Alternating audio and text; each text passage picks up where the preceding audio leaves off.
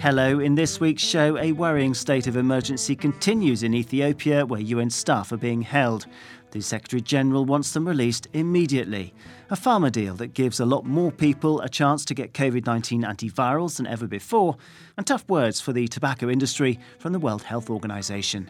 And in this week's interview with UN Communications Chief Melissa Fleming, why it's crucially important that the organisation should do more to listen to what young activists are saying, for everyone's sake. Stay with us too for closing comments from the show's regular guest, Solange Behetege-Cortez. That's all coming up in this week's UN Catch-Up Dateline Geneva with me, Daniel Johnson. Thanks for listening. First, the news. This is a news in brief from the United Nations. Mass arrests linked to Ethiopia's state of emergency have continued in recent days, reportedly of people of Tigrayan origin, the UN Rights Office, OHCHR, has said. At least 1,000 individuals are believed to have been detained in the last 7 days under far-reaching state of emergency powers linked to the year-long conflict in northern Ethiopia. OHCHR spokesperson Liz Throssell said on Tuesday.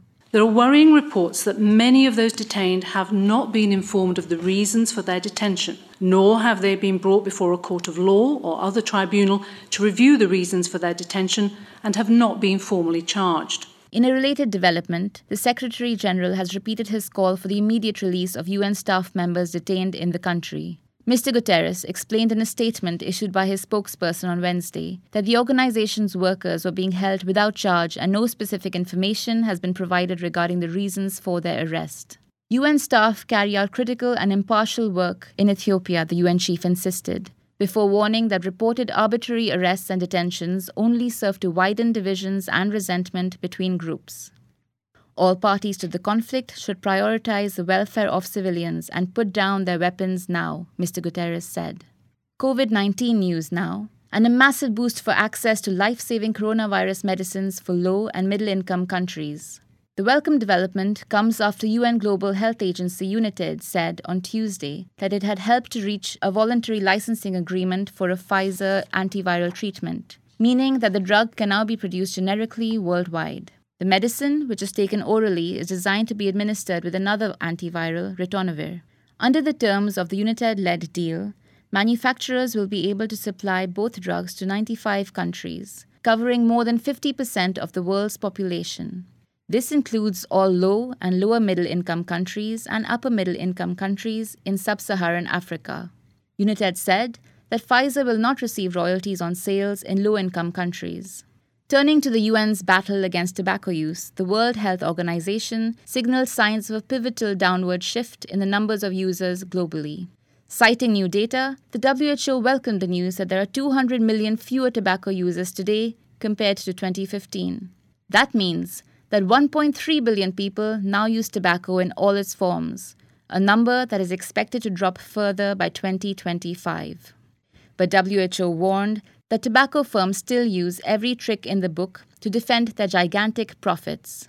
In Europe in particular, women are not on track when it comes to kicking the habit, said WHO's Dr. Rudiger Kreck. He said in Geneva that the tobacco industry continued to make unscrupulous and calculated attempts to hook youngsters through aggressive and quite criminal efforts, encouraging them to try e-cigarettes. And Dr. Kreck dismissed the tobacco industry's attempts to supply respirators for COVID patients. This all to show that, to paint the picture that they care. And of course, that needs to be reversed because they are part of the problem. The industry, the tobacco industry, is helping to kill people. Dr. Rudiger Kreck, WHO's Director of Health Promotion, ending that item. Mihika Acharya, UN News. The headlines there, and now to our interview, which follows the Youth Activist Summit here at UN Geneva and on Web TV this week. A chance to honour young changemakers who've been promoting sustainability or advancing human rights, and an opportunity also to help them achieve concrete results. Speaking at the Youth Activist Summit on Thursday, the 6 invitees included 22-year-old coral reef restorer Titwan Berniko and 15-year-old anti-cyberbullying app inventor Gitanjali Rao. Miss Rao, who is also Time magazine's first ever Kid of the Year, explained how her smartphone app, which is called Kindly, is designed to make bullies reconsider sending or revising potentially hurtful messages online. Using machine learning algorithms, it basically identifies words or phrases that could be considered bullying. When someone's texting, when someone's sending an email, anything really, even on social media. And it's able to almost act like the spell check of bullying. It says this might not be the right thing to say, but it gives you the chance if you want to send it or not. I read an article that says it only takes 7 seconds for a teenager to reevaluate what they're sending. I'm hoping to give them that 7 seconds through Kindly. Now also taking part in the event, our guest, Melissa Fleming, is no stranger to hearing inspirational stories. After working for many years at the UN Refugee Agency, since September 2019, Melissa has been busy as the United Nations Under-Secretary General for the Department of Global Communications. So, in addition to her being my boss at UN News, she also oversees operations in 60 countries and platforms that reach millions of people in multiple languages. She's also the host of her own powerful podcast, Awake at Night, which has its fair share of memorable interviews with top personalities, he said jealously. Melissa, hi. Thank you for being with us on UN Catch-Up Dateline Geneva. Great to be with you, Daniel. Now, we've just heard why you're here in Geneva for the Young Activists Summit. During the Climate COP26 summit in Glasgow, we also saw passionate speeches from young activists calling for positive change.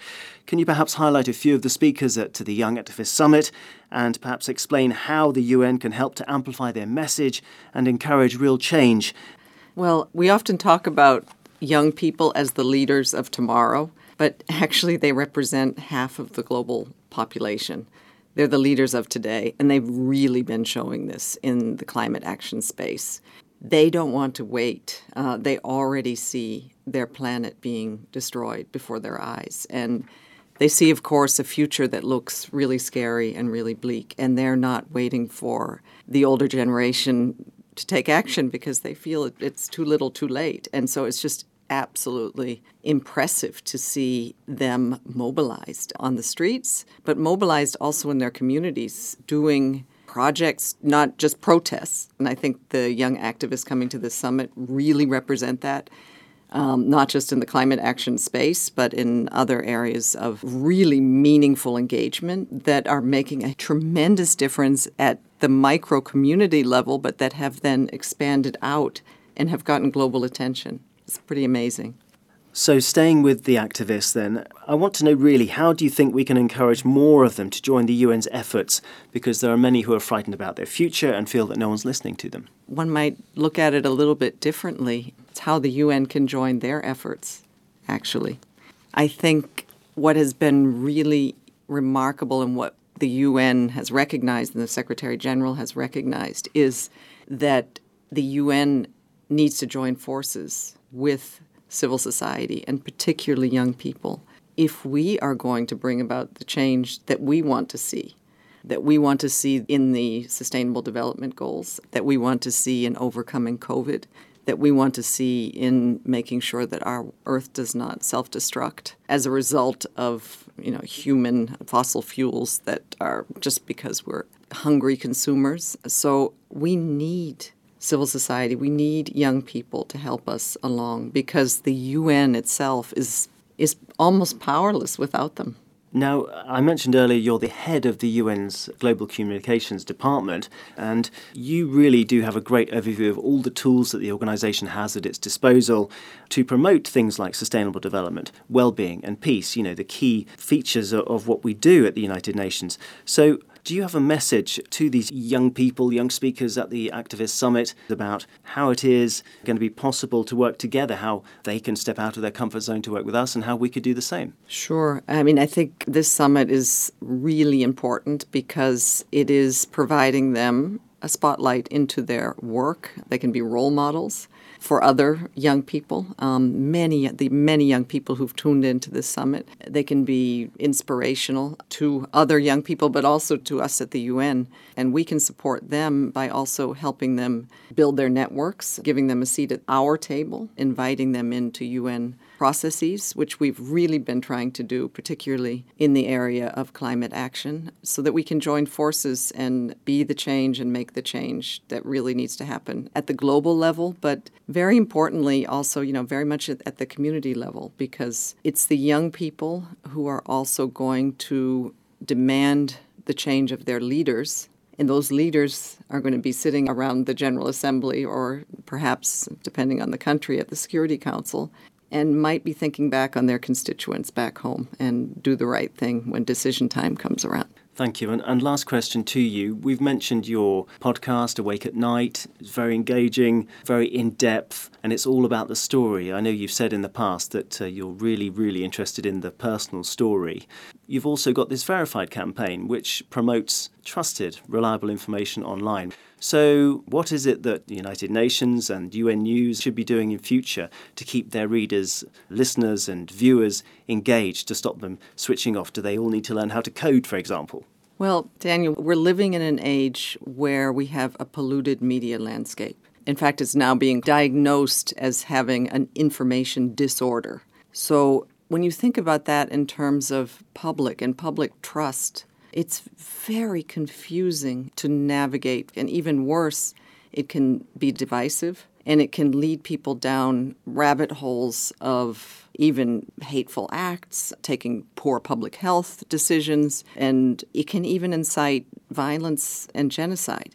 So more than ever, I believe that the United Nations and the department that I lead, Department for Global Communications, and all the UN systems communications arms need to step up and try to fill that space, to be that trusted source of information for the public, to be relevant, to be just as engaging as the misinformation and the disinformation that is traveling around so quickly because the algorithms love anything that makes people's hearts palpitate or creates outrage. We need to be trusted and engaging at the same time. And so this is the kind of content that we're now trying to create. We're trying to reach people so that they can feel, okay, that's the United Nations. They're behind the data and the science. They're behind, the kind of statistics of human suffering, but they're allowing me to access it in ways that are relevant to me.